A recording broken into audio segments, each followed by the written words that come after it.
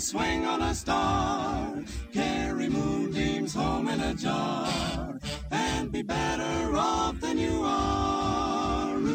Or would you rather be a pig? Hello, welcome back. This is Mike Friday, and you are listening to the Greenlight podcast. Before we get started today, I'd just like to thank all of you guys for the listening and the sharing that you guys have been doing.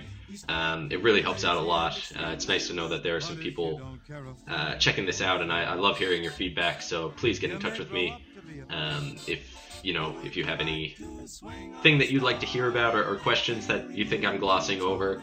I'm very open to those kind of things, so I'd like to thank you guys for listening. I'd like to thank all the guests so far who have come on and been so great, and of course I'd like to thank my producer Tim for helping me out and doing most of the work. So today we're talking to Sarah Smellie, who's the director of the Women's International Film Festival. If you've never been and you're living in Newfoundland, or even if you're away, come down and check it out. It is it's such an awesome festival. It's so big. The films that show are just amazing. We really get into talking about what it's like getting to see films that are made in Canada at these types of film festivals. So I hope you enjoy this episode. Thanks. Enjoy. Every day you'll meet quite a few. I'm still waiting for my first hate mail. I can't wait. Oh, I would like one. No, not yet. But I mean, we only have 2 episods out right now. Okay, but it is like social media time. It's true. Yeah. It's a scary world now. I know the. Have you been to the donut pop-up? Oh my God, I haven't, but I've been kind of trolling the trolls on their Facebook page because they're donuts. It's okay. Yeah. Second, you're not entitled to donuts. Like they're pastries with pieces of bacon on them. Yeah. Your life isn't gonna end. You're gonna be okay. Yeah. Everything's gonna be okay. Yeah. Don't be a jerk on Facebook over donuts. It's insane to me because that's what happened for people listening is that there's a pop-up which is just like a mini restaurant that exists sometimes when they want to be there. When they can find appropriate ovens, space, and all that kind of stuff. So they make donuts, and one day there was just too big of a lineup. Yeah. So too many people wanted donuts. Yeah. There weren't enough donuts. And then people just started outrage, ripping into them. Oh, absolutely. Someone posted on their Facebook page that they should be ashamed of themselves. Let's stop and consider that. Yeah. Really? Shame? They should feel shame? Yeah. I don't think so. Yeah, like you should feel like who's the one feeling ashamed? The person who has a business that's too popular to keep up with the amount, or the person who's on Facebook like, I didn't get my donut and you should feel bad. Like that's insane. I waited for 15 minutes. So who were you trolling? You were trolling them back, like? Oh, someone they revamped how they did it, and so now you pre-order the donuts and then go pick them up, and they ran out of pre-orders because of course they're just human beings who can only sprinkle bacon onto so many pastries. And so people were posting like, this is the wrong way to do it. And first of all, no, because they're sold out, and second of all, shut up. Let them do their thing, you know? They've changed it because people have been so mean to them about the last time. Just shut up. Just lift your fingers from the keyboard, stop pressing enter. And go for a walk. Yeah. And someone was like, my favorite one was like, they were like, I'm going to call the police. This has to be illegal. And I was like, what is that? Like 911 police needs to. Police like donuts, man. Yeah. You are. They were at the front of the line. They got there early enough to get it. Dude, you can run with that you're putting stereotype. more distance between yourself and the donut. Yeah. I would just love to hear the call. Like, I hope they record the call.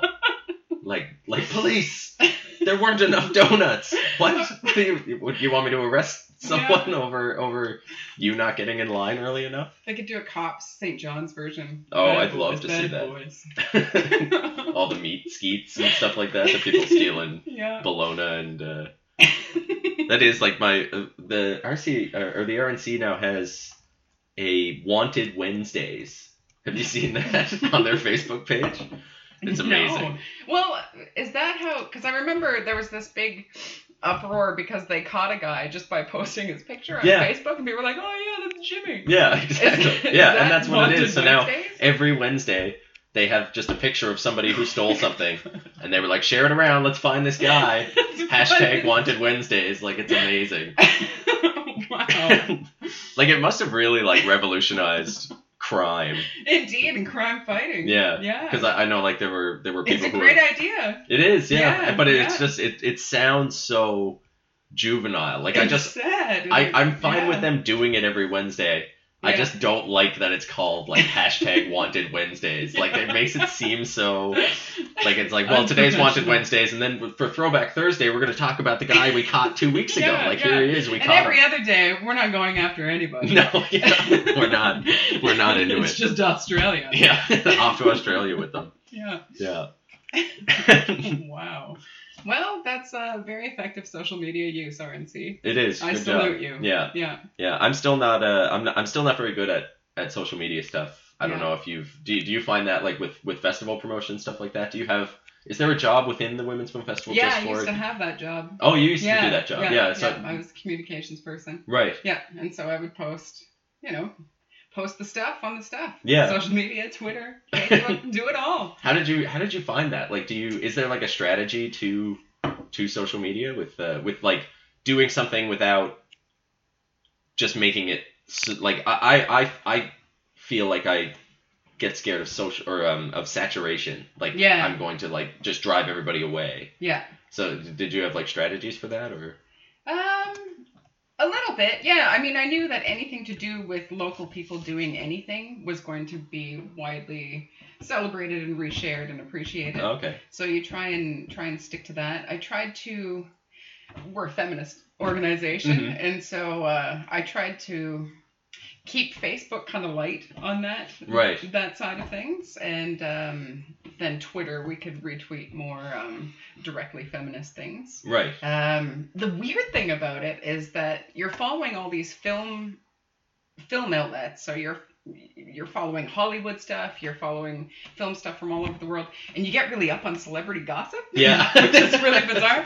Eva Crocker is our communications person right now. She Yeah. was just saying yesterday that her friends were just saying to her that, like, Eva, you talk about celebrities a whole lot. But that's when you're sitting on Twitter all day doing broadcasting for a film festival, Right. that's what you're digesting. That's all the input is coming in. It's just like Kardashian this and. Yeah, well, But- not necessarily Kardashian this, but like Canadian film celebrities and what films are being made okay. and who's behind them and blah blah blah. And you start to learn who all even Hollywood actresses are. Which, coming to it, I wasn't really up on that kind of Right. stuff. Actually, Yeah. that's something I'd be more interested in. Is, like, I feel like I'm dismally behind in just knowing about the Canadian film scene and stuff like that. Yeah, Like, I would yeah. like to know what features I should be, because we often don't get a wide release. No. And well, here we it's have, like, a couple of, like, the Women's Film Festival. Like, I love going to that because we get to see, like, these larger films Yeah. that otherwise I wouldn't get to see. Mhm. And I feel like that's, like, once a year. And the Nickel, like, gets a few, like, fun, like, or, like, great, like, Canadian features in that we get to watch that we would never get to see because they don't get that full release most of the time. Yeah, they're really struggling it. There's been a few interesting articles come out just recently. Basically, people in the Canadian film industry saying, "Look, like, can you please help us get our films out there? Yeah, like, yeah. We're in your country. We're making great movies. Yeah.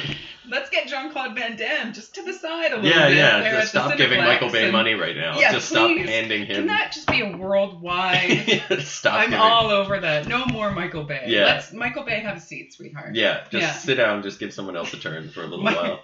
Watching a Michael Bay movie was the first time I had any sort of like full-on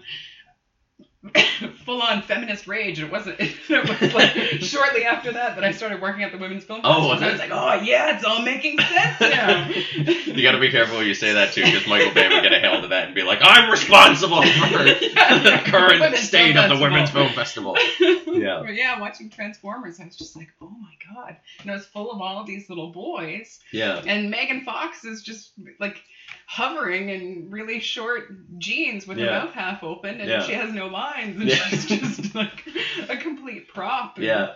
And they're like, main character, Megan Fox. Yeah, You're like, no, yeah, she and leans then on some stuff. She does, Yeah. yes, and that's about it. Yeah. And then, like, it really was a theater full of, like, 7-8-year-old boys. And it's just like, oh, God. Yeah. I've climbed out of my rock, and I'm furious. The most impressionable audience possible. Yeah. And it's super playing on, because that's, like, Transformers, that movie couldn't have been Worse. No, well, yeah, that's true. Oh my god, but they did get worse. They got there's like 9 of them. There's there's not 9. There's 5. I don't know how many there are. How many are there? Is there? I think there's 5. I haven't seen any of them. So. Yeah, I saw the first one, and I watched one of the other ones after that. I can't remember. Every once in a while, I just go through a kick where I just want to watch something horrible. Yeah, for sure. And I do that. I recommend Rambo. Rambo? Oh, I love Rambo. Yeah, yeah. That's really good. Minimal dialogue. Yeah, it's just beautiful. Yeah, the first one for sure. The first one's great, and then after that, it just becomes like Genocide the movie over and over again, where he's just like, I'm just gonna go. They drop me into this village, and I kill everybody. Got my suit of bullets. Yeah, suit of bullets. It's perfect. Yeah. So yeah, Michael Bay informs our work every day. Yeah. No more Michael Bay. Yeah. Everything I do here is to shut that guy down. Yeah, he's just like he just took all of the things that everybody loved as a kid, and he was like, if I make this, they'll see it. They'll see it. They don't care. And it's like it's giving the audience no credit kind of thing, where it's like they don't care. They'll go see it. There. And everybody's proving them right by going and buying that ticket, seeing. Yeah. It's like even I really like action movies, and the action sequences in those, which is like what those are supposed to be, is it's like, oh, we're gonna watch Transformers and they're really gonna fight, but you can't understand a single thing that's happening on the screen. It's just like somebody just taped a bunch of dinkies together and rolled it down and then put in explosions around it, and like really loud sounds, like somebody just going into a microphone, for no reason. Yeah, it's really ridiculous, and we have all this cool stuff being made in Canada. Yeah. Like, I know I'm really trying to talk to Deanne Foley, but like I saw Relative Happiness at the Women's Film Festival. Yeah. That was closing. I think. Closing on our 25th. So not the one that just went by, but the one before that. Yeah. And I was like, I wouldn't have known. Like, I was working with Deanne at the time. She was helping us with something, and I got to go see that movie, and I was like, this is better than a lot of the stuff that gets major release. Yeah. Right? And the neat thing about that movie I found was, like, doing the festival, you see half of each film or the whole film, but you see it like on your computer screen at your house or at your office, and making sure that quality control and nothing's glitchy or anything. And then to see that in a theater, that's exactly what it was made for, and everybody laughing together. Yeah. It was just a beautiful experience. It was really really fun, and that's what I look for with festivals, and that's why I love like going out to film festivals, is because I don't so much get to choose what I'm going to watch, because if I choose, I can't be trusted. I've proven that time and time again. I've watched Transformers. Yeah, I've seen Transformers. I'm that guy. I can't be trusted to pick myself. So that's like one of the big things that brings me to festivals. Like, besides the workshops and stuff like that are also like really really great, but they're just sitting down and getting those screenings and getting that real like Canadian content is really really nice. Mm-hmm. So how did you start out with the Women's Film Fest? I answered a job ad, really. Okay. I was working for the Scope, and I just wanted to take on a second job, and so I started doing communications with the Women's Film Festival. I got a year contract with them, and it just worked out really well. I really loved it. Kelly Davis, who you probably know, was running it, and I loved working with Kelly. We had so much fun, and we just did a lot of cool stuff, and so I just stayed, and then she moved on to the NFB to be a producer. No big deal. Yeah, whatever. Let's just, continue defining film in the country. Yeah. So yeah, she works at the NFB now, so I have her job. That's great. Yeah. Yeah. So was that, and was how long have you been with the festival? 4 years. 4 years. Yeah. Yeah. Cool. Yeah. That's no, awesome. 5. Oh. I started in 2011. So okay, great. It's 2016. Okay. Yeah. But I think that it's something that a lot of people don't realize, is that a festival does run year round. Oh man. Like the screening itself is such a small part. Yeah. Like can you sort of like break down what sort of goes on? Like for one, like just what kind of positions are available in like a festival team? Mm-hmm. Well, our festival, I mean, we're pretty lucky. We're one of the biggest arts organizations in the province, really. Not a lot of arts organizations have multiple staff, but, we're 25 years old, and we do a ton of stuff. There's me. I'm the executive director, and then Jen Brown is our industry liaison. She also is the framed producer. So Jen puts together all of those workshops. She puts together the forum. She's assembling, this will be the first time this is public. Ooh. We're going to have a directing masterclass with Sophie Durask, who did the Immunoprofile and Leilu. She's putting that together. She also puts together all of our framed camps. We run frame camps are filmmaking workshops and filmmaking camps for youth, and they all get together and they either work together to collectively make a documentary or collectively work together to make a short film, and then we usually just have a script ready that they'll shoot. But Jen is the producer of those. The first 2 framed films that she produced were last summer. She did 2 short docs up in Nunatsiavut. She did one in Hopedale and Nain with Troy Marr, and then Vic Wells edited them. They're showing at film festivals now. Wow. They're amazing little documentaries. That's awesome. Beautiful. Yeah, so she does that. And then we have Nicole Wilson. She's the assistant festival director. She helps me with a lot of the paperwork and financial stuff, and she also coordinates our one-off screening. So we've got one coming up tonight. Today's Friday. Yes. We're doing one with Spat. Girl Walks Home Alone at Night. That's the Iranian vampire movie. Yeah. And so Nicole put all that together, and she'll be putting together, we're going to screen the Ron Hines documentary on March 22nd. She puts that together. And we're also coordinating with the Status of Women Council to put together a big feminist conference. She's working on that. Oh, so cool. She's pretty bogged down. Yeah. And then Eva does all the communications and learns about all the Hollywood celebrities. All the sweet celebrities, yeah. All the gossip. Yeah.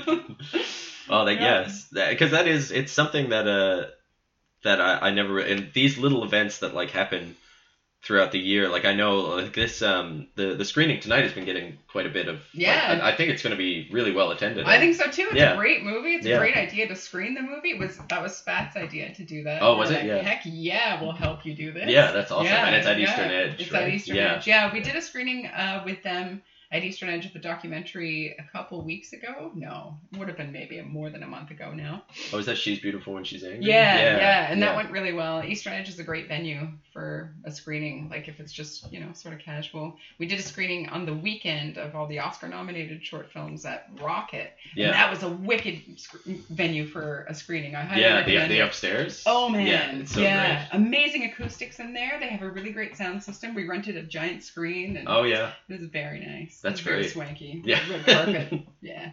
Sweet. And the festival itself got maybe that was 2 years ago, was one of the top 10 festivals, wasn't it? Voted on Maclean's or something.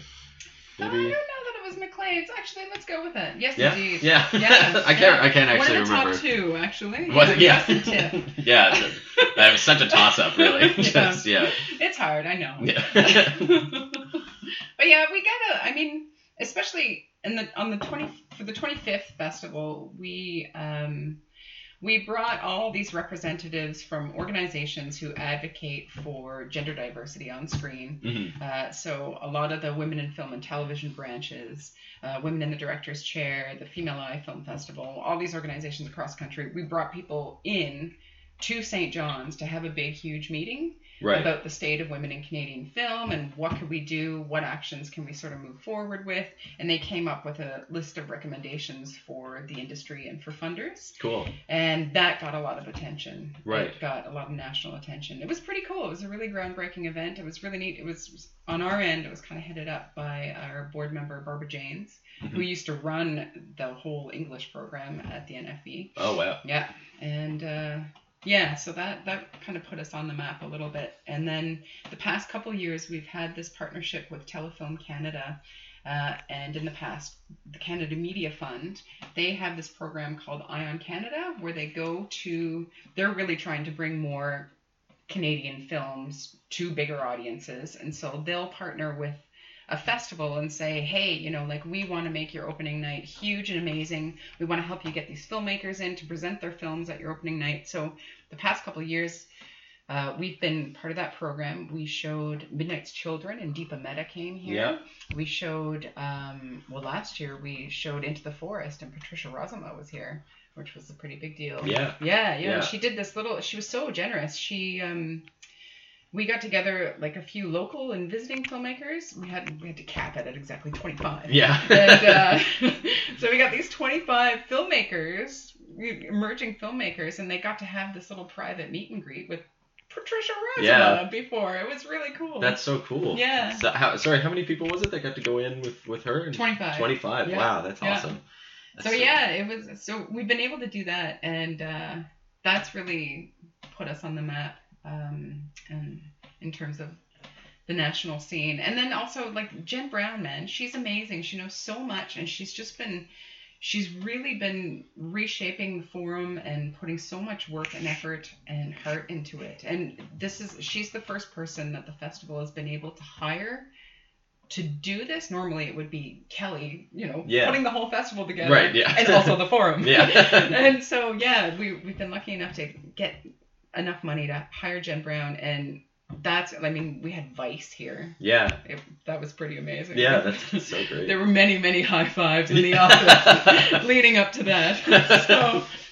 So her work too has really, really helped our profile. Right. Yeah. So, and because I always sort of say like that I want to attend like every festival that I can get to, but like for people who can't get out to these forums and stuff like that, like when you're talking about like gender diversity in film, it's something that like I feel can trickle down into like even just like short filmmaking and that kind of thing. Like people who are like we're making art, and people who are making art have a bit of a responsibility, right, to be moving society forward in general, or else like what's the point? What are you doing? Yeah. But were there things that were like in that larger forum that you think can be thought about by people who are just making short films, like people on their first short film, like things that people should be keeping in mind? Like, was there anything that sort of jumped out at you that would would be sort of good advice? I think people should just be conscious about who they're hiring and, take a risk. Mm-hmm. Not necessarily, it probably won't wind up being a risk, but like just branch out, maybe use some different people. And there are so many talented people. There are so many talented women writers here. We have the Michelle Jackson Emerging Filmmaker Award, and so we do that call for submissions, and we get like 14 scripts, and they're all awesome. Right. It's ridiculous. Yeah.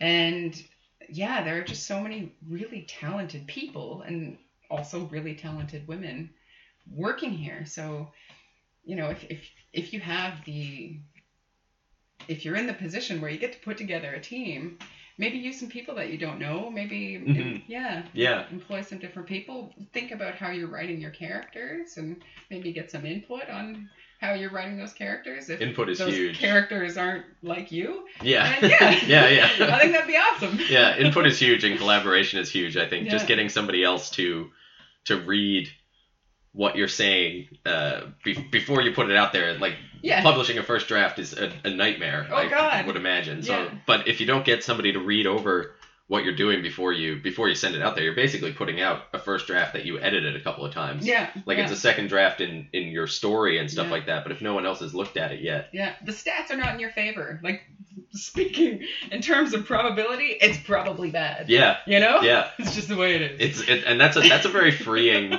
thing for me, I think, when I realize that like my first draft is garbage. Because then you can just write it and get it down. And you just throw it away or whatever. And then, good thing that's out of the way. Make way for genius. Exactly. I wanted to say, you were saying that you think people in the arts have a certain responsibility. I wanted to say I think your stand-up is excellent. I think you do a wicked job not being sexist and, in fact, being feminist as fuck, if you will. And cool. I think you do an awesome job. I was so impressed. I saw your show with Matt Wright, and I walked away and was like, all right, let's go. Good. I didn't give you the Michael Bay fury when you left. That's what I'm aiming for. No. But I was super impressed. That's good. I should put like not sexist on my posters or something like that. I will admit I kind of trolled you guys once. Did you? I did, yeah. You guys had a show, and it was like 8 comics, and the picture, it was all guys. Yeah. And it was like just 8 squares featuring the face of a dude. For Yuck Yucks. Yeah. And so I It was after the show I saw it, and you know the the Tumblr congratulations, you have an all-male panel. Oh, I've never seen that. No. Oh, you should look it up. It's pretty funny. Yeah. But you can. They have a handy little thing where you can paste a little circle picture of who was the guy who was Knight Rider? Mel Gibson. Oh yeah. David Hasselhoff. Knight Rider. Was it? Yeah, Hasselhoff? Yeah. It's like the curly hair, flip collar, Oh, everything. yeah. And you just paste it on the picture of the all-male panel and paste it back. So I did that to you guys. Oh, did you? Yeah, I never saw it. I would love to see that. If you could send it to me. No problem. Because that is the sad. It was my first internet trolling experience. Oh, really? Yeah. Oh, that's not so very nice. effective, but I enjoyed myself. Yeah. I feel like that's what most of trolling is. It's mostly for you. Yeah. But it is, and it's a thing here. I don't know if it's a thing everywhere. With stand up, I know like it sounds like being a female comedian can be an absolute nightmare. Yeah. Like the stories that I've heard, and it's crazy because I hear the stories, and my immediate instinct is to like not believe it. Yeah. Like my immediate instinct is like that can't have happened. Yeah. And like because it just sounds so crazy, and I'm like, but I'm also here. Yeah. I'm in the same place. Yeah. And I've never heard about anything like that. And then you see it, and it just it's there, and it's like you just turn around, and then all of a sudden when your back is turned, it's like those ghosts in Mario. Yeah. Like when you're looking at them, it's nothing, and then you turn around, and it's just like ah! But it's crazy. When you say you see it, have you seen it or? I have seen it, yeah, Okay. now a couple of Horrendous. times where it is, yeah. It's like even just the way that MCs bring up female comedians and stuff like that. There was Yeah. it was one of the worst things. I can't remember. I was late to this show, and I came, but like Sarah Walsh, who's doing the show with me on Sunday, Yeah. was getting brought up on stage, and the MC literally said like, there have been a lot of dicks up here tonight. Now it's time for some boobs, and he just started going boobs, boobs, and brought Sarah up on stage, and he came down, and everyone was just like in shock. Like, what just happened? And like this guy wasn't from here. Like they flew him in to do this show, and we were like, how is this guy working? How did the audience react? They were. It was a small audience, and the audiences on Wednesdays on these Wednesday shows are usually very like the weekend shows here are usually like lots of drunk people, and they're like, do whatever, I want to hear nasty stuff. But on Wednesdays it's usually like a lot of students and stuff like that. Yeah. Who are a bit. Yeah, so like everybody's clapping. Mm-hmm. Like they're not laughing at the joke, but they're like, Sarah's coming up, because everybody in the audience knows Right. Sarah, because they Yeah. come out to the show every week. Yeah. And so she went up, and when he came off stage, just like 3 people just went over, we just cornered him. We were like, don't do that. Do you not know that you don't do that? Like you can't do that. Like you talk about Sarah's pro work. Like talk about the shows that she's done and the tours that she's done. Like she's not.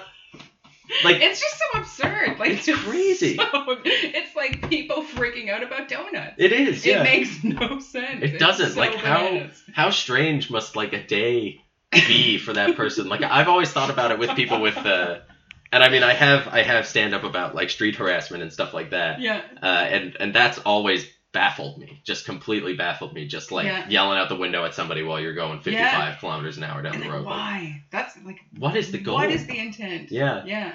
Do you want them to stop and be like, oh, nice to meet you? Like chase the car? Yeah. Like, yes, okay, You like me! Yeah, finally, like it's great. And I heard Or like does it just feel good? Oh, but I mean, I now have experience with internet trolling. Does it feel good? Is it the same thing? It felt kind of good. It felt good? Yeah, I can say. Car trolling, that's what we can call it now. It's car trolls. Bunch of car trolls driving down the street.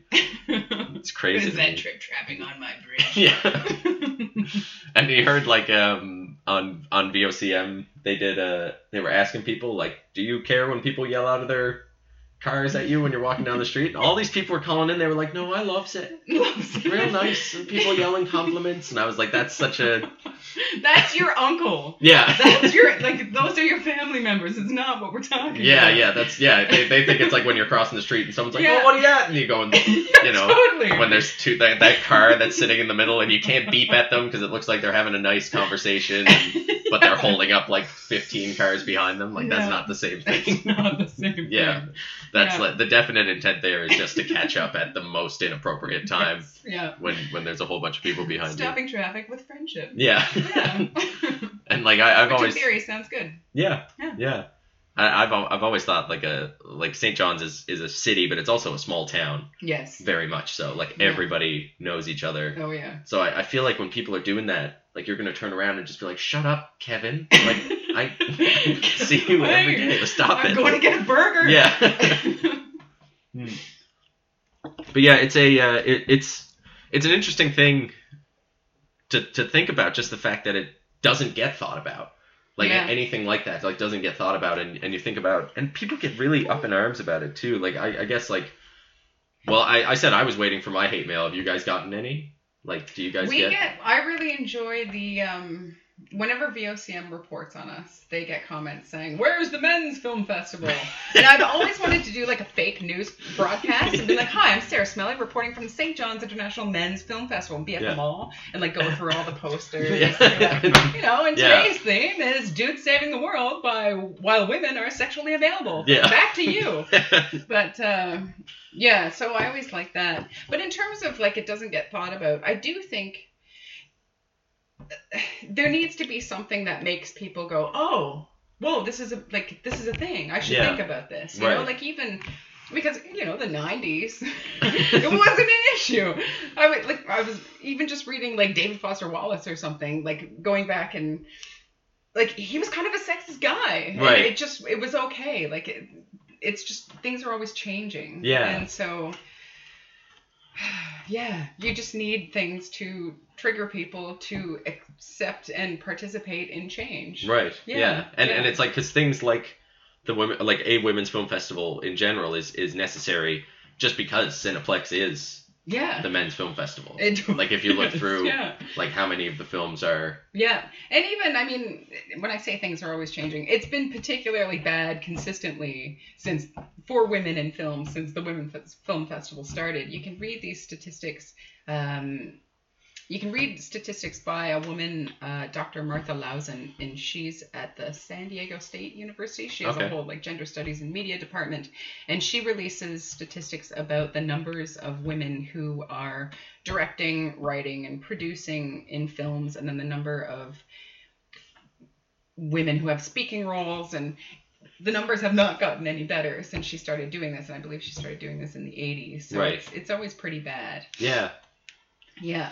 But I don't know, it's been I think it goes in waves. I feel like it's been a big topic this year in mainstream media and in Hollywood and all that kind of thing. So maybe we'll see some change. Maybe. Yeah. Yeah. But I feel like that's probably happened before. Right. Yeah.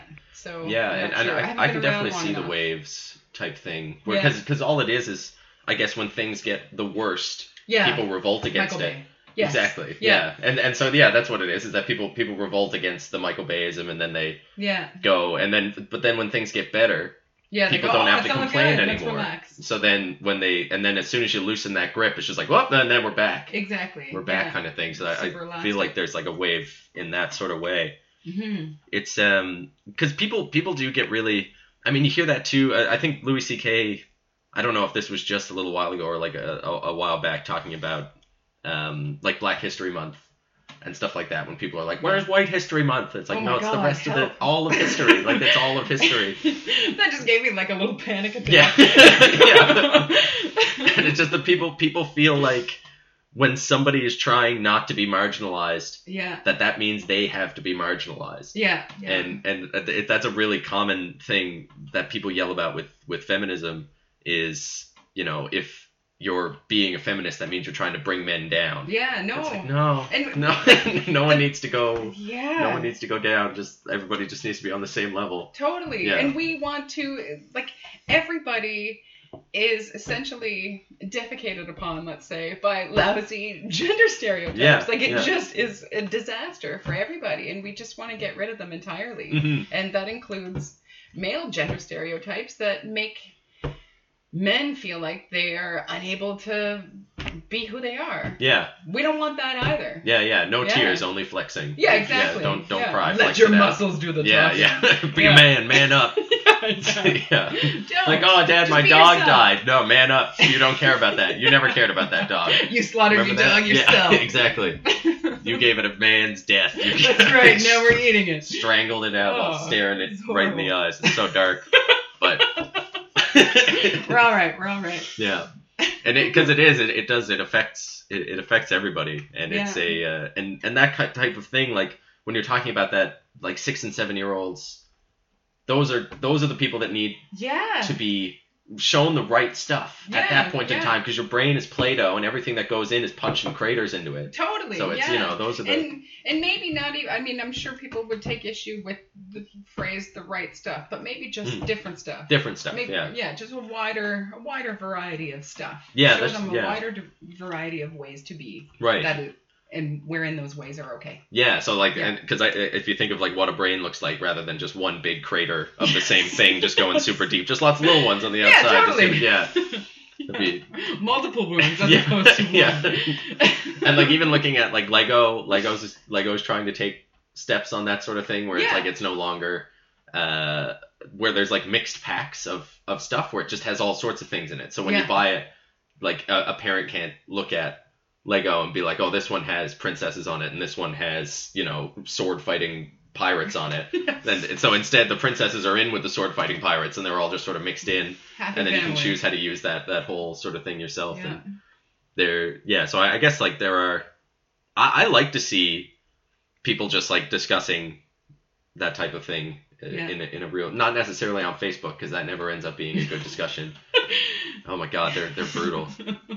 Keyboard warrior, which is like a phrase that I really like. It sounds like an awesome 80s It sounds like someone band has or like something. a guitar, and they're like just giving her. Yeah, they And come through some sort of super spiky music hair. portal or something, and they're gonna assault somebody. But and somebody's got one of those drum kits that's all those like gray like octagons Yeah. instead of actual drums.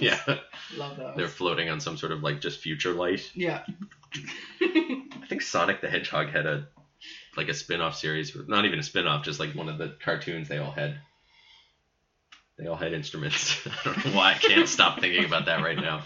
That's all right. Be a good band. Every once in a while, Sonic the Hedgehog just makes its way back into my brain. Just rolls in. So did you always want to work like around film? No. No? No. I knew nothing about film before I started working at the Women's Film Festival. Oh, really? If that's okay to say. Yeah, I think it is. No, like I said, I was working at the Scope, so I was kind of a journalist. Mm-hmm. Kind of a journalist. That's so far as you were a journalist if you worked at the Scope. Yeah, you worked for a newspaper, so I did, that's a journalist, yeah. I wrote some stuff, and sometimes it was snarky, and sometimes it was full-on reporting. But no, I didn't know anything about film at all. To be totally honest, maybe I don't want to say this publicly, but here I go. I had no idea that so many films were made. I really thought that the only movies that existed were those ones that were shown at the mall. There's a huge amount of people that think that, though, like for real. And so like everybody's like, oh yeah, so and so is working on a short film and blah blah blah blah. I was like, really? Like, there are all these movies out there that nobody ever sees, and that cost a lot of money to make. This is incredible.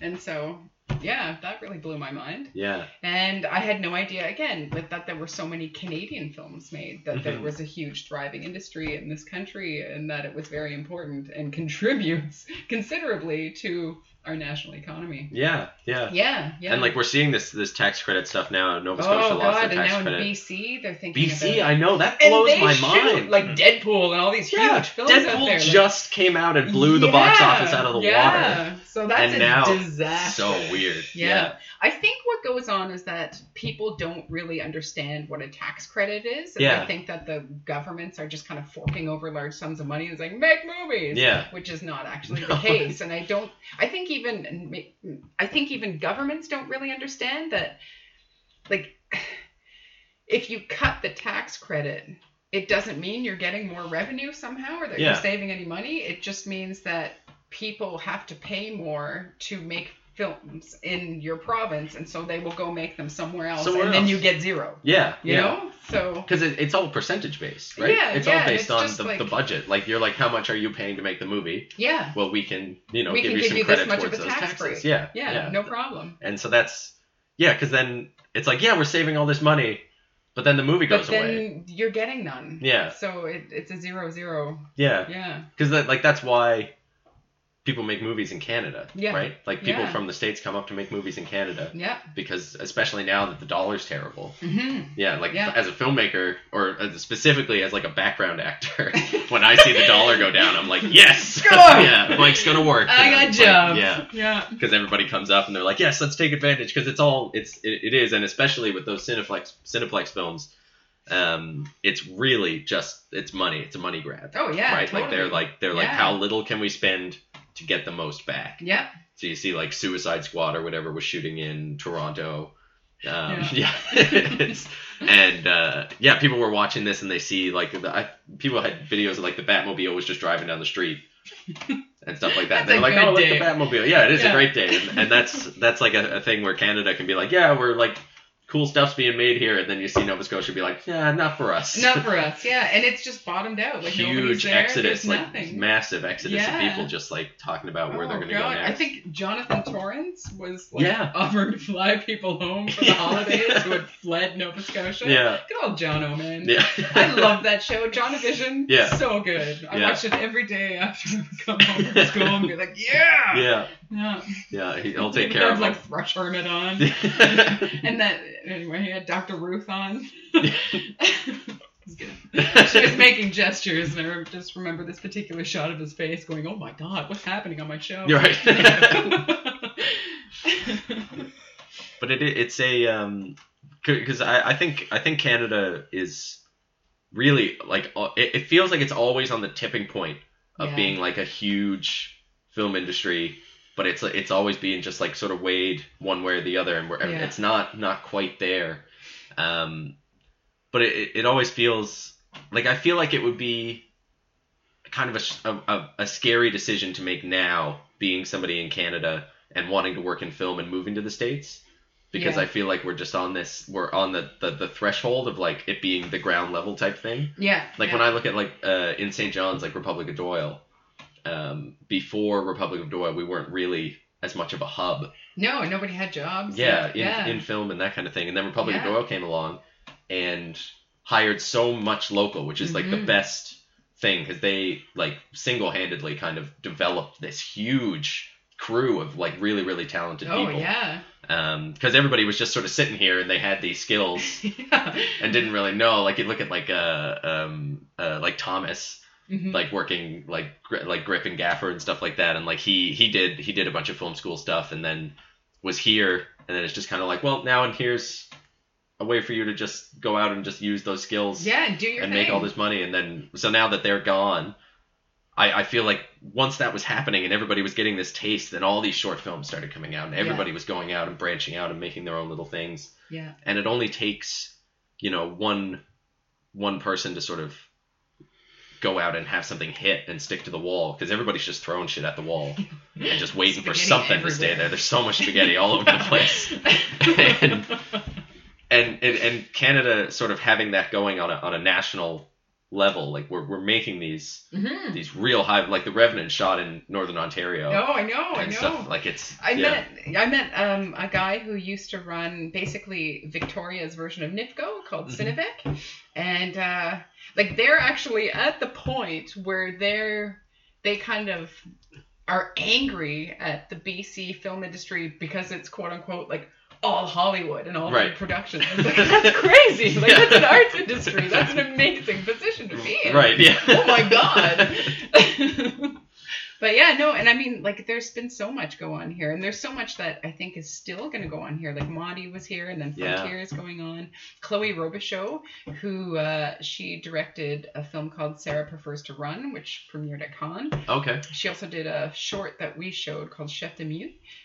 She just shot a film out in Fogo. When Sophie Duras comes back to do that masterclass, she's scouting locations to shoot. She's bringing a German director with her because she thinks he should shoot out here. Okay. Like, the more people we bring in for stuff like that, the more projects that happen here, because we do happen to have a pretty decent tax credit. Mm-hmm. The NLFDC just announced a digital media tax credit too that they're really working on building, and I know they're already getting applications for that. So, like, I think Newfoundland especially now that the economy is in the toilet, Yeah. there's an opportunity to really invest in film, because film does make money. It does bring money in, and I think there's an opportunity to kind of redefine our economy a little bit, and to really put some oomph towards that, especially as other provinces' film industries crumble around us. Yeah, and like Nova Scotia's so close, and like and there's so many people there. Who would love, and if we could really boom, we'd have a lot of really, really great people coming out who don't want to leave the East Coast. It's it's such a beautiful place. Like even when like with Jason Momoa coming here for Frontier, and he was like, I'll do Frontier. Apparently brought Shoshana from Girls, just FYI. Oh, really? Oh, yeah. There have been Shoshana sightings. Oh. Very exciting. Sorry to cut you off. But he was here like celebrity gossip. Yeah, well there you go. I need to get more on the social medias. All I see is like Jason Momoa's at Yellow Belly right now. Everybody go to Yellow Belly. He's there every night. Just every night. Impossible to miss. Not hiding at all. Just standing like 2 feet over everybody else. Right. But he and he was like, we're gonna shoot 3 things while we're here, because they were just looking around. They were like, Newfoundland in the winter, so great. So like especially somebody I guess who's down in like LA and stuff all the time. When you come up here and you're like, whoa, there's like trees and snow and stuff. That's cool. Quaint houses. It is so quaint though. Yeah, things are so cheap. Yeah. So they ended up shooting. Yeah, they shot that movie Braven, and then they shot a beer commercial, I think, up here just while they were here. Yeah. And that's all just because it's like you see pictures and you're like, oh wow, so this place, like we can shoot something here for half cheap. Yeah. Of course we're gonna go to this little island. Yeah. And we put such an emphasis on arts in Newfoundland, right? Like the government loves to talk about arts. They do. They don't love to fund it at all. Yeah. I like the tourism commercials, because I'm like, oh look, it's like you've categorized a list of all the things that you're defunding in every budget. Like, like it's like outpoor communities. It's public service, and it just heads up everybody. This is what's going down this year. Yeah. It's like downtown businesses, and then artists out like painting the coastline, and then you have like outpoor communities. And you're like, all 3 of these things, we're taking money from all of them. That's what made this commercial. This commercial is now a relic. Yeah. It is. It's scary. But if film were something that could just like huck them a bunch, like here, look, here's your money. Yeah. Like just stop worrying about the artists. Just put us in the commercials because you're actually proud of us. Yeah. Not because you need to seem proud or else we'll get mad at you.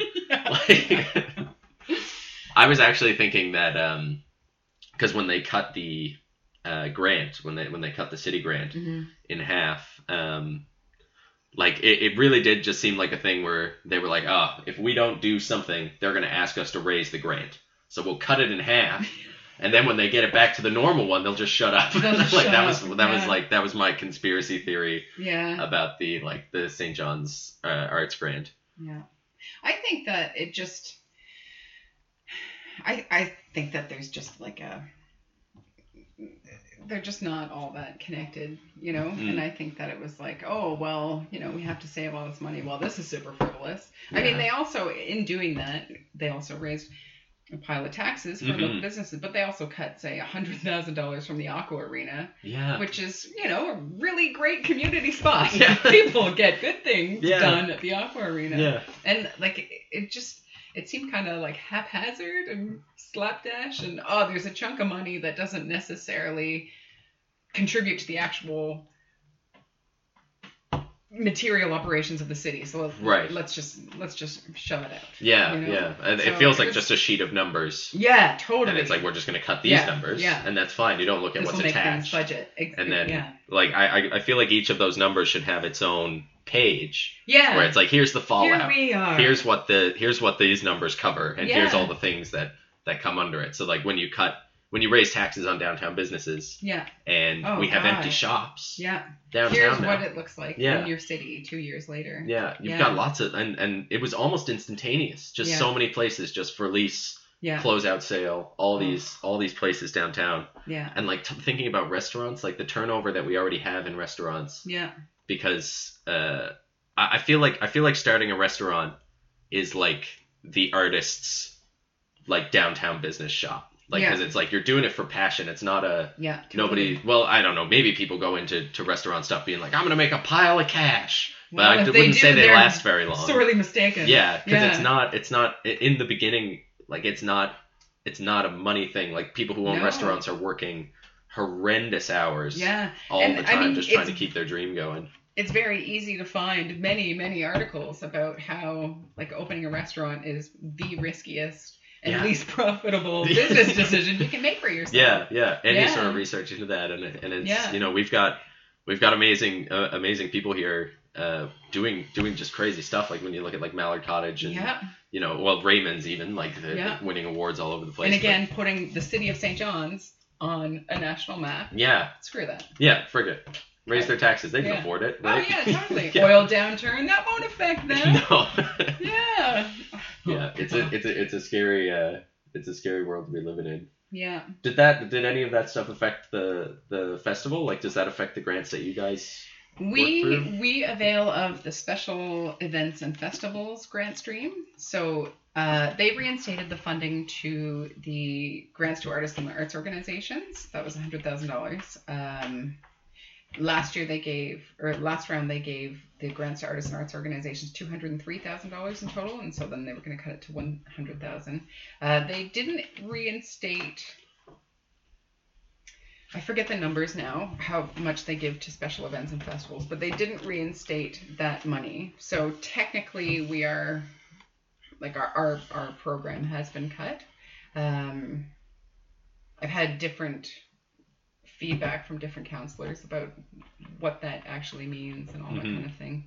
One of the things I would say is that if you look at the city budget is fairly impenetrable for the average person to read to begin with. And it's like, well, where is this category and where is the singing? You can't find it and all this kind of stuff. So in some of my conversations with counselors, I've wondered if maybe they've had the same difficulty as trying to sort out what's what. But yeah, I'm not sure how it's going to come down. But on the surface, right now, it seems like our category has been reduced by 50%. Right. Yeah. Wow. Yeah. And like that's it. It's scary to me because I was just on Matt Wright's podcast and I got super conspiracy theory, real into things. But I was talking about that type of thing. Our pedestal is the Zodiac killer. Yeah. But I think about that, like when you look at the budget, like it feels like it's built so that you won't understand. So that you won't have any idea. And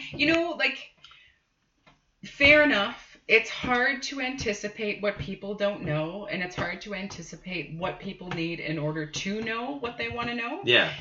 I kind of feel like just hand those reins over to Dave Lane. Dave Lane is a born communicator. Right. Communicating is a skill, and not a lot of people recognize that, but it really is. Yeah. It really, really, truly is. It's a big deal.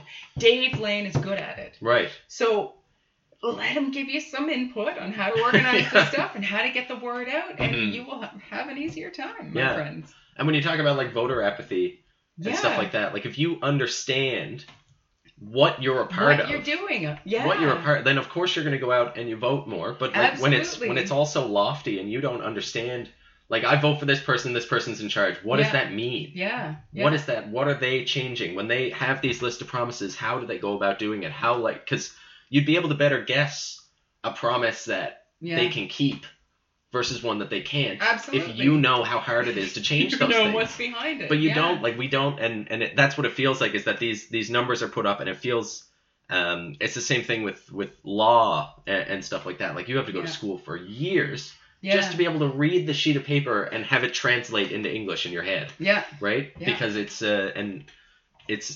and counselors themselves are just people. Mm-hmm. Oh, totally. And they're in just the same people, place. In essence, yeah, thrown into a job from the starting point that you or I would be at. Yeah. With the same kind of stuff. So all of a sudden they're thrown into this. It's this giant thing that's operating, and this is what we need to do this. Yeah. And they're just kind of okay. You got to be in there for 30 years to understand what any of it means. Yeah. And then part of their process with the budget is to not talk to anybody about it. Dudes, maybe revisit that policy. Yeah. Because I'm sympathetic towards it. I would be flailing too. Yeah. So stop and talk to the community and let them know, hey, we're thinking about doing this. Yeah. Is this going to completely obliterate your industry? Right. Check yes, Yeah. check no. Yeah, yeah. You know? And it's hard isn't a good excuse for not doing it well. No, you know, that's no. not a good excuse. Like, Yeah. it's too hard. Yeah, just maybe can you put 2 people on the job then? Get Elsa Like on maybe, the job. yeah, exactly. We'll fly Elsa Moreno home and just get her to fix the Indeed. problems. Oh, you guys are having trouble with this? You're feeling overwhelmed? That's fine. I'll do it. Let me take I only have 9 or 10 things on my plate right now. I'll just take that as well. It's it is scary because I mean I guess you can see that with like the festival. When the festival grows, you hire more people. If you can, yeah. Yeah, if you can do that, and with this kind of thing where it's like, are we going to cut all this stuff? Well, exactly. Yeah, Like- that's kind of what we're looking at now. Yeah. It's like we've done all this stuff. Like we have filmmaking camps in northern Labrador now in the summertime. Like that's a thing that we do, and we do this like cross-province film tour, and we do all this stuff, and so we expect that there are going to be most of the departments in the province, I think all of them now have been asked to cut 30% from their budget, so that's going to trickle down. So we're trying to figure out a way, like, how do we maintain all this activity? Because our activity is important. If I do say so myself, we were voted the most valuable player in the local film and television industry in the Overcast. Cool. That matters. It does. Yeah. It does. Yeah. Because that's direct community, right? So that's that communication where it's like, who do you like? Here we go. This is why. Yeah. Are we helping you? Yes, no. Yeah. Because that's all we want to do is make this thing bigger and make this thing awesome. Yeah. And make brains explode. Really. Yeah. Just blow them up. Blow them up. Yeah. And that's great because like and running film camps and stuff in Labrador is awesome because it's helping to. There's a huge invisible wall. Yeah. Between Newfoundland and Labrador, like same province. Yeah. But it's more expensive to fly to Labrador than it is to get to like BC. It's like $900. Yeah. And there are so many stories up there. One of the docs that came back from Labrador that Jen did with her team was about throat singing. And they talked to all these young women who were throat singers. And I guess I had no idea, but throat singing is actually a thing that women do. And it's like a contest, and you stand face to face with a friend of yours who is also a woman, and you make all these noises and you play off each other. And then it's a contest in that the first person who laughs loses. Oh, really? Yeah. Wow. And it's like, what a cool I had no idea. I didn't know that either. Yeah. And then in the documentary, which is, made by youth and just, a documentary about throat singing, but there's this it's also political because one of the things that happened is that, with the residential schools, people weren't encouraged to do that anymore. So they kind of feel like it was this thing that was almost lost, this practice. And then there's a real movement to get it back going and to get it more popular in their communities. And it was just a neat thing to capture that little story. Like there's just that story sitting there. Yeah. Awesome. And like that's by proxy part of the culture of this whole province, right? And that's something that most Newfoundlanders never set foot in Labrador. Yeah. Right? Yeah. Ever. Like the whole time living here. Or hear anything from there. Yeah. I know they have an awesome artist residency program. I can't remember the name of it right now, but I've applied for it like 3 years in a row, trying to go up and teach film to schools up there, because it's just a part. I've been there, like I've traveled there, and I've just moved through, but I've never gotten to spend time with people there. I've never gotten to sort of see what it's like to live there because I've only been there for like a week or so at a time. And it was kind of a goal to just be like, I just want to go to Labrador. It's right there. Like really, the ferry's like an hour and a half or something. If you drive across, it's like an hour and a half ferry or something like that. It's like it's right there. Why have I never gone? Yeah. And it's all the cool like outdoorsy stuff of Newfoundland is there times 10 in Labrador. So like there is real like there's tourism reasons to go, the culture reasons like we're talking about, like these stories and these just a completely different way of life that we never get to hear about. It's all there. It's true. Apparently, I think I've already mentioned this, but here I go again. I think apparently they're going to be opening up a huge art center in Nunatsiavut in 2017. They're really working towards that. And there are, I know there are some filmmakers from the NFB and who are exploring doing big projects for that. And then there's the Inuit Blanche festival that's going to be happening this September.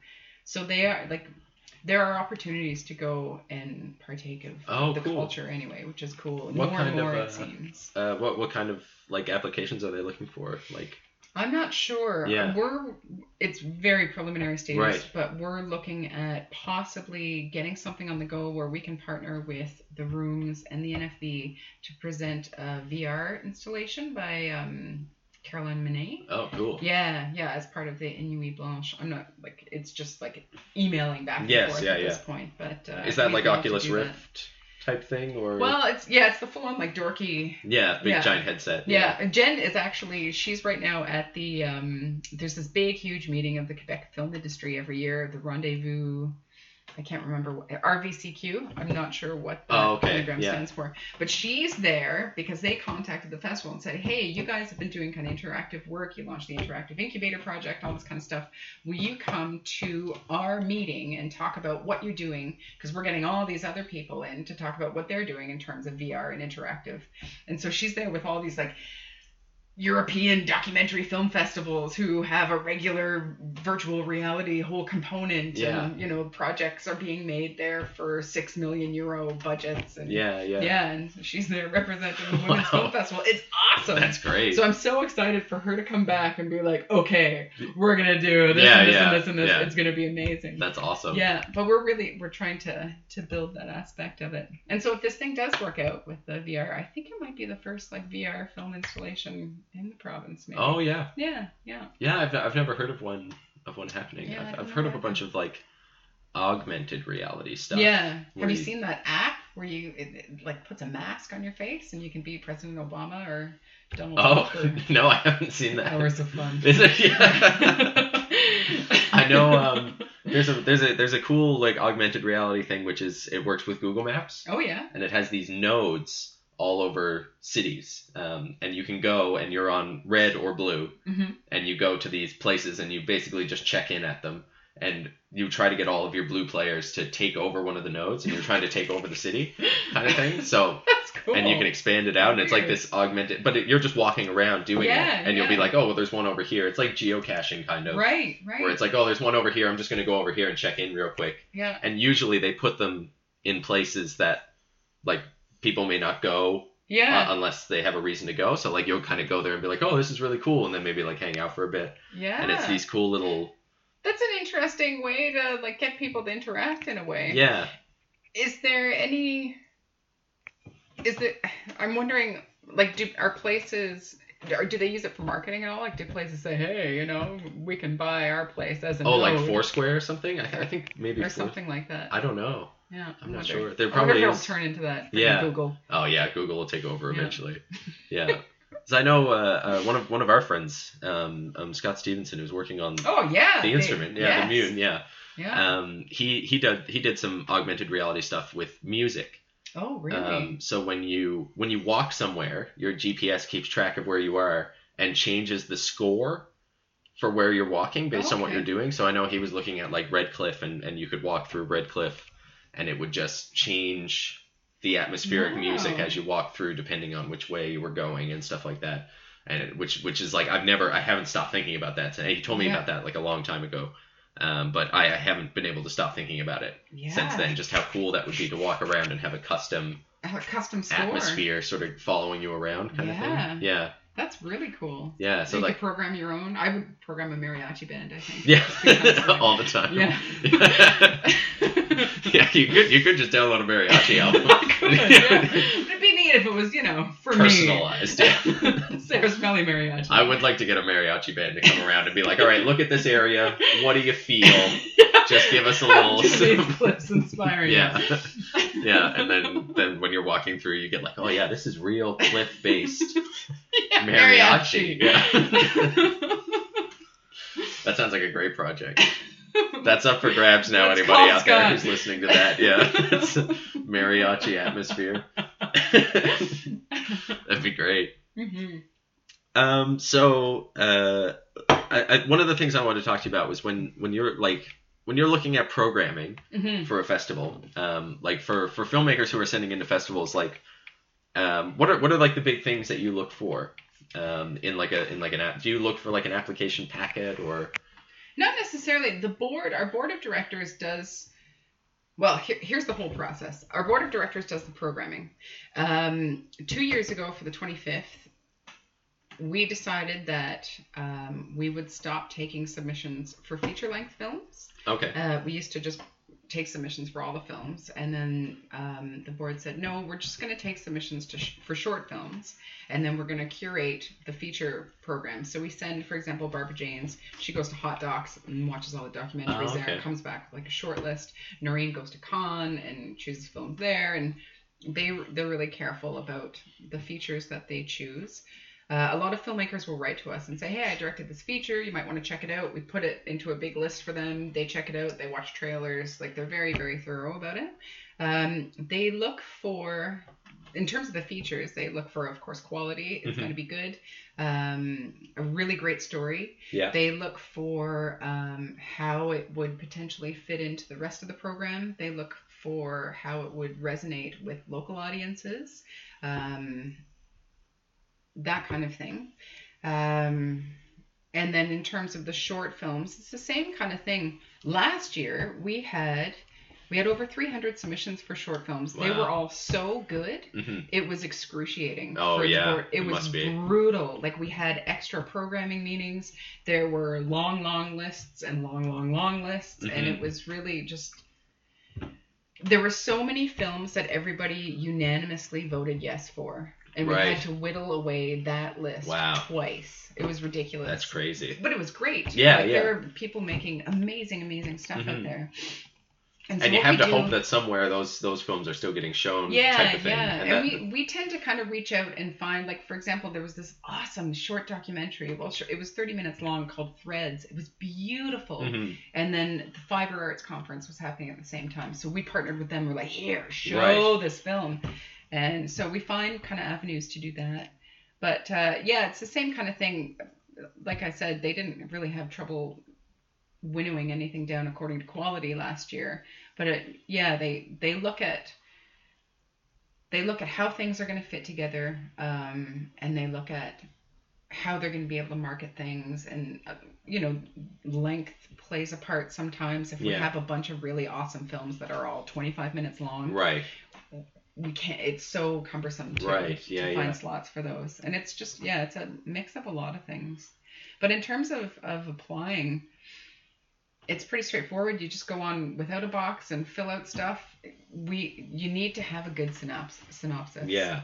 You need to have 1 million people look at it. Have it be 3 sentences long max. Mm-hmm. Not a bunch. No semicolons. No, like, just brief. Right to the gut. You need to do that. Mm-hmm. That's the best advice I could offer anybody. Yeah, and that is one of the most excruciating parts, dude, of doing an application. Like, I know people are always asking for, because you need a synopsis for everything, and you need your long synopsis and you need your 3-sentence synopsis. Yeah. Which is I found was always the hardest part, because I was like, what is a synopsis, into Google, and then it was like, here's 500 different examples of what a synopsis. Did you mean synapses? Yeah. Did you mean synapses? Synapses are the things that are going to give up on you after you try to write a synopsis 3 times. I can hear them dying now. Yeah. Because it's so hard, because you have this thing, and I know whenever I'm explaining a film, I get so excited about it. Yeah, it's so personal. Is in it. And you're like, here you go. Every corner of it. Yeah. And so it's like, oh, well, here's my 3 sentences. This is what it's about. And then it's like, oh, no, wait, but there's this really cool part in it where this happens. Yeah. And this is the kind of theme that I'm trying to get prevalent to the front and stuff like that. And you're trying to put all that in. It's like, how do you, like, what are the 3 things you need to say that lets everybody know what your whole film is? Yeah. And also just makes it appetizing, because it also needs to sound... It can't just be, this is what my film is about. It still has to have that passion in it, but it has to be in those 3 sentences. Yeah. It's a very scary thing, and it's a hard. I still have a hard time finding synopsis that, like, jumps out at me as a good one to like use as examples and stuff. Yeah. I know whenever Ruth Atkinson comes down, she talks about synopsis, and every year I'm like, well, that's it. I figured it out because Ruth has told me what a synopsis is, and then I sit down to try to write it, and I'm like, I need to email Ruth again. Just bug her, because like you see people, because Ruth reads them all day, day, every day, and she's just flipping through them, kind of thing. So and I feel like I would want to be like work as like an assistant script consultant or work as like a to get all that knowledge. Yeah, like a reader. Yeah, we had a really neat workshop. Dave Sullivan did a synopsis writing workshop a couple of years ago, and I think he did a great job. He pulled out lots of just from IMDb. He went on IMDb and found like just some brutal ones. Oh yeah, where you're like, I never want to see that movie. Yeah. Oh my god. Yeah. Like that budget. And then he's like, that's for Fargo, and you're like, yeah. Yeah, exactly. It's for Better Call Saul. Yeah. But so I thought that was really good. But yeah, the synopsis, Noreen winds up rewriting all of the descriptions that we put in on the website and in the programs and that. But still, the people who are putting the festival together, they watch your film. They usually watch your film multiple times. Yeah. But they read your synopsis a million times too. Yeah. You know, and they're like, what's that one? Oh yeah, it's this, blah, blah, blah. And they'll read the synopsis out. And like, it just gets read so many times and people read it so many times who are actually putting the festival together. It's got to be killer. Right. Yeah. And there's no real formula other than I would say 3 sentences. Yeah. In the same way with film, like the film itself, there is no real formula. Like everyone will be so different. And even like you gave the same script to 2 directors, it's going to be completely different. Everybody has their own process. It's the same thing with a synopsis, but you know, you gotta be direct. In that situation where you're up against so many other films, like that could potentially be the thing where it's just like, I remember this, and this film, and maybe that's just the one more time somebody needs to view it to be able to put it into the programming, because it is it's ridiculous. I'm always shocked when a film that I made gets into a festival. Like always, every single time, where it's like, I just assume every time I get the email from like Without a Box where it's like the judging status has changed on this, I'm like, oh, reject, and then it says accepted, and I'm like, well, are you sure? Like I always want to email them and be like, this is the one I sent you, right? I think everyone feels that way about their work, really. Yeah, I think it's really hard to feel super positive about your stuff. Oh man, yeah. I don't think I've ever read anything by any creator anywhere who's been like, oh, I'm amazing all the time.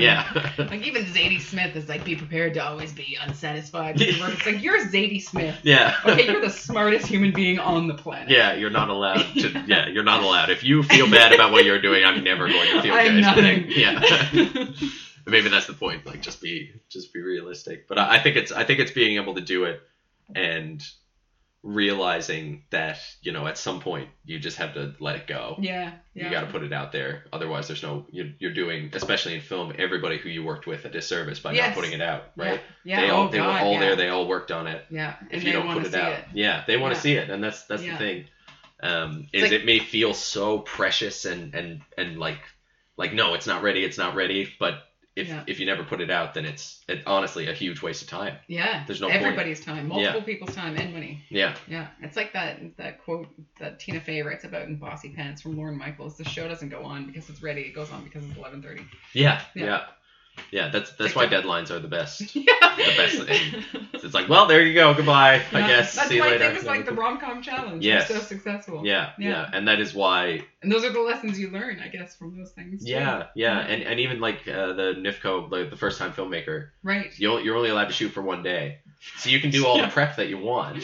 Yeah. But once you nail that day down and you book your crew, you're like, for no matter what. Yeah. So mine was, I think, it was 7 pages long because they told me to bring it to 7 pages, but I didn't actually change anything. I just like took a bunch of words out. So it was a 10-page script in 7 pages. Yeah, in small font. And we had to cut huge chunks out of it. And it was and that was the thing was, if I had only had one day, if I had booked everyone for one day, but I was allowed to do another one, you would have. I would have. Yeah. And if I wasn't allowed the other one, I would have said, well, we're not going to make the movie because I can't make the whole thing. Right. But because we were there on that day and we had that deadline, I cut a middle part out that didn't affect the story, and we kept the story intact. Good choice. Yeah, not just taking out the intro or something. Just throw them in halfway, that'll be fine. Yeah.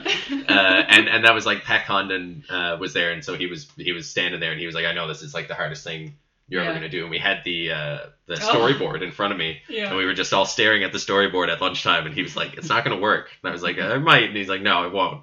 Spill your coffee. And so, so we just had taken the X's and just crossing things out. Yeah. And we made it, and it's finished, and it's out there. Like, it's just out in the world now. How do you feel about it?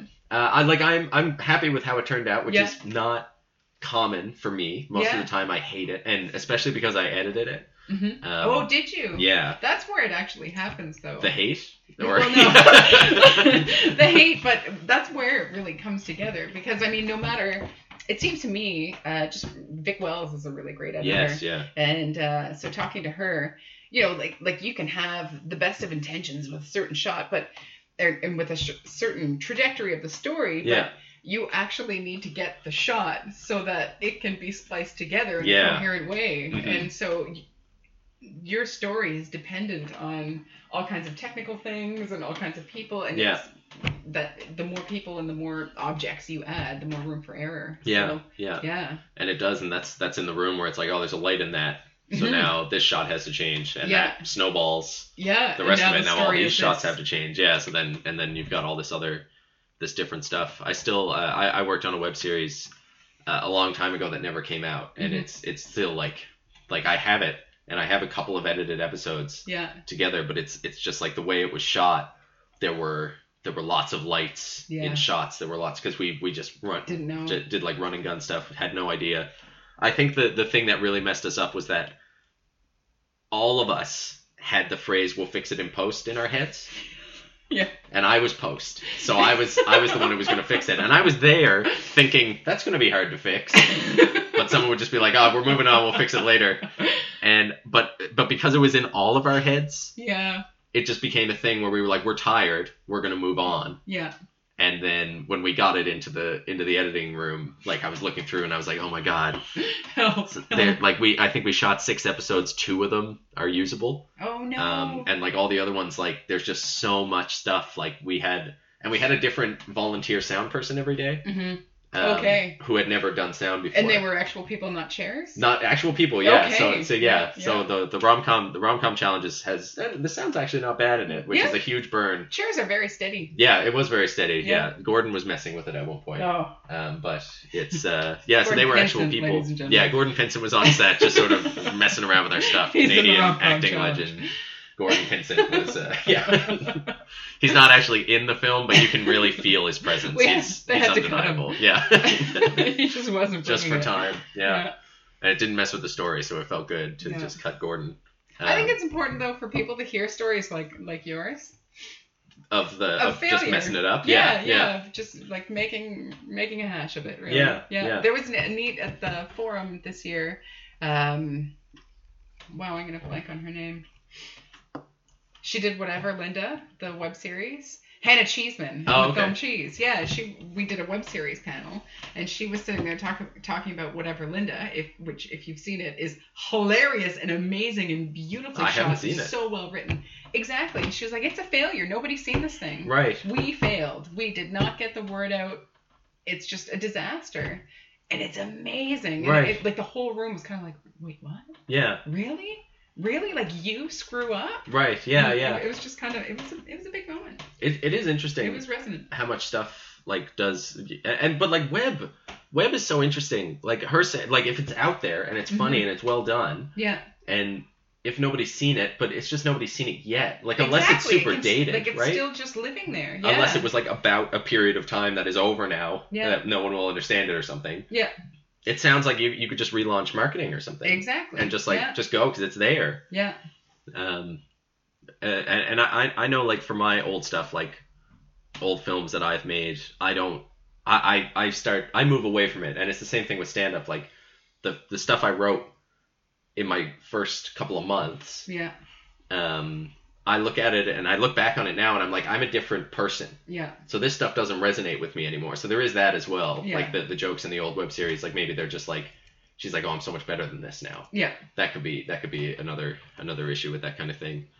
But it's so strange, and web is so weird in that way. It's interesting. It seems to one of the things I've heard from women who have directed web series is that they like it more because, for example, if you get called in to direct on a television series, you're going to get called in and you're going to direct like one episode. Yeah. You're going to be this guest director and then you're going to leave. And you don't really have that much say over the overarching story, or Yeah. you know, like you're just kind of there and then you're gone. But like a web series, it's yours. You get to direct this series, but you get to guide how it goes. And then, like you said, they like that. Like, it's still there. It's up on YouTube. Yeah. Like, anybody can see it at any time. It's still, in a sense, alive. Mhm. Whereas that doesn't really happen with television. Yeah. It's just, I mean, the challenge is how do you compete with cats? Oh, know? the cat videos, you mean? Well, yeah, Not the musical? like on the internet. I wasn't sure. Yeah.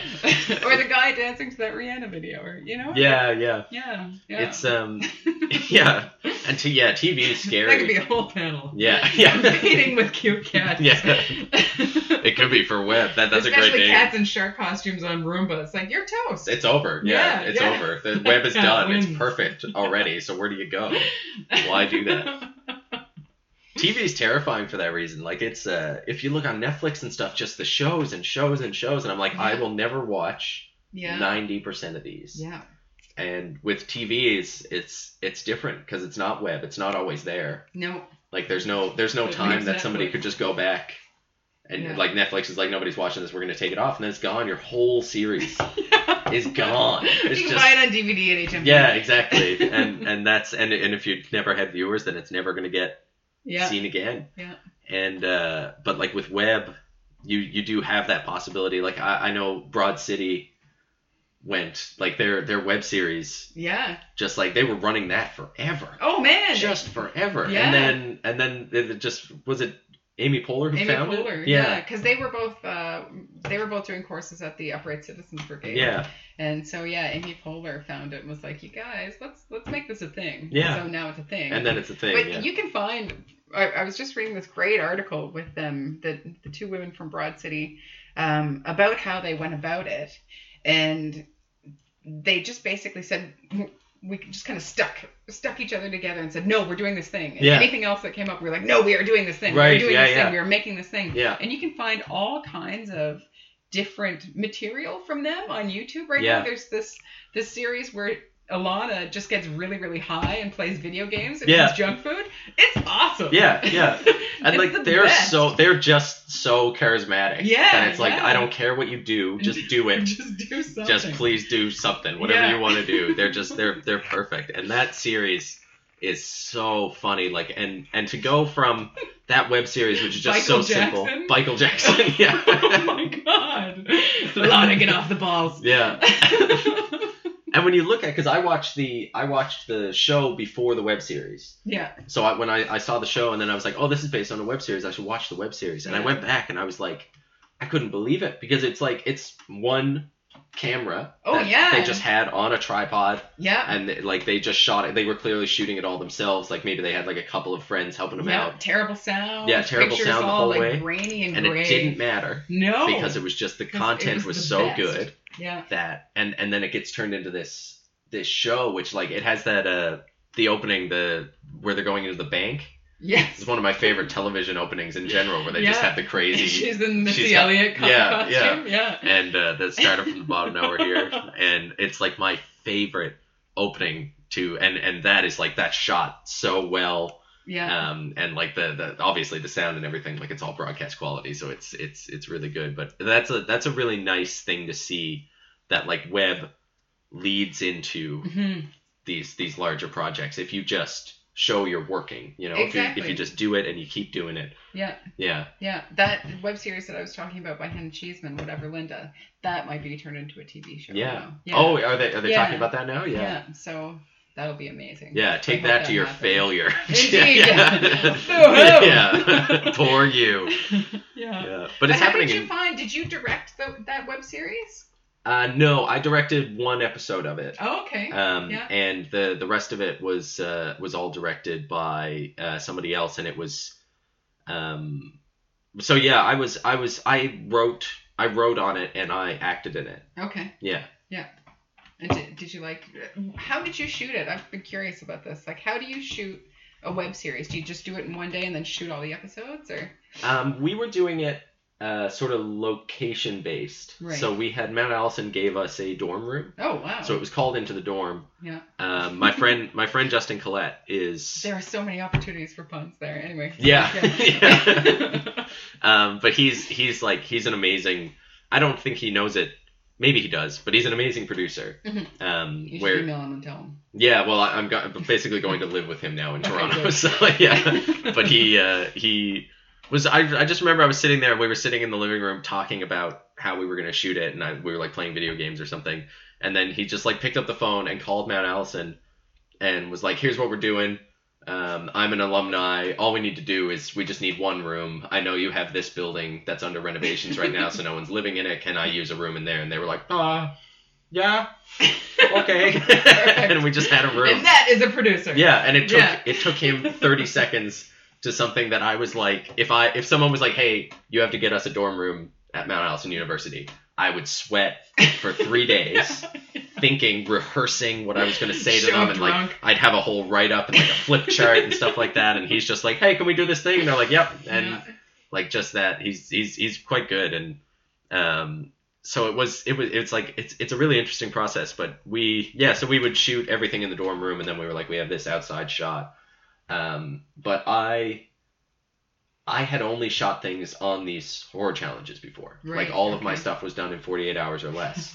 So this was a longer thing. So all I was doing was looking up online, like, how do people shoot things for long amounts of time? And they were like, "Know what you're going to shoot." And I was like, oh, smart. Because I just read the script before, and I would say, okay, so this line happens now, so we're going to shoot this line now. And then we'll go to here maybe. Yeah. We'll see how it goes. And then we'll set it up in a different place and do it again. And that's how I shot everything, because it was only me. Like, I was always acting and directing and running the camera and writing it in these challenges. You Lena Dunham. I Lena Dunham. Yeah. And so then when we had this like super small crew, huge for me, but like very small crew of people to help with, it was like there's a lot more pressure to be like, let's use these people's time well. Yes. And not look like an idiot. Yeah. And then we ended up sort of looking like idiots in the end. The two episodes that turned out are pretty good, and I'm hoping that we can put them out. Eventually, but it's I'm still looking at the other stuff and trying to figure out if we can salvage it in some way, like even if we can just turn it into a 30-second, just take one of the jokes in it and turn it into a 30-second thing or something like that. Cool. Web series are definitely the new they're another thing that are on that tipping point of being like the biggest thing. Or a big bust. There's always these articles that come out that we see on Twitter. Web series are stupid. Web series are great. Web series will ruin your life. All this kind of stuff. I think they're really cool. I do too. The first one I ever watched was Jordan Canning's Space Riders. Yes, Space Riders is amazing. Oh my God, it's so good. And you can do so much more with like this little pocket of time, and you can just tell the most absurd and you can focus on just like an absurd situation and make something grow out of it, and then boom, you're done. But you've got the joke and it works. And that's the type of thing too, where it's just like that's like Jordan, who's just like got this amazing vision, and then just picking up Mark Little, Dan Barron, who are, you can just put that, they're the same thing. You just put them somewhere, let them do some stuff. And Kayla Lorette, who doesn't even need anybody else. You just put Kayla Lorette in a room, and you're like, there's cameras in the room, Kayla. And she'll be like, all right, it'll be the best thing you'll ever watch. She's ridiculously, she's so funny. That's, and that series is so good. It's so good. It's so well good. So well done. Funny. Yeah. And I just sat one Sunday afternoon and watched them one after the other. I was like, this is amazing. This is the best thing that ever happened to me. Web series. Yeah. We're trying to figure out a way to screen them, and I guess would just be to load up YouTube and give her. I mean, it's binge watching, so we'll have a lot of junk food on hand. Yes. Going with that theme. And we're in the era of the binge now for sure. Rock and roll. Cool. Well, I think we'll probably wrap it up there. All right. Thanks so much for coming on. Oh, thank you. Yeah, this was a lot of fun. And what are the dates of the festival? October 18th to 22nd, 2016. Great. Yeah.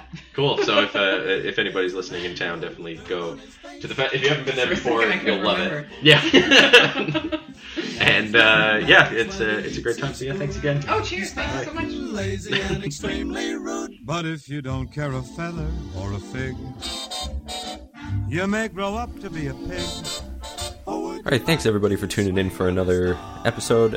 Thanks again to Sarah for coming on the show. Thanks as always to Tim, my producer, for doing all the hard work. And yeah, check out the Women's International Film Festival if you're in St. John's. And if you're not, just book a ticket and fly there. You know, what else do you have going on? Probably nothing. So book it in. I'll wait. Next week we've got the first interview that I do in Toronto. It'll be Pat Condon, who's the director of Infanticide and Fucker Fight. So tune in for that. It's a real fun interview. And I'll see you guys next time.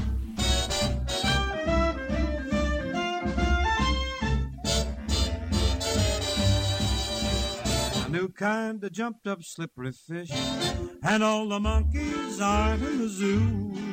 Every day you'll meet quite a few, so you see it's all up to you. You can be better than you are. You could be swinging on a star.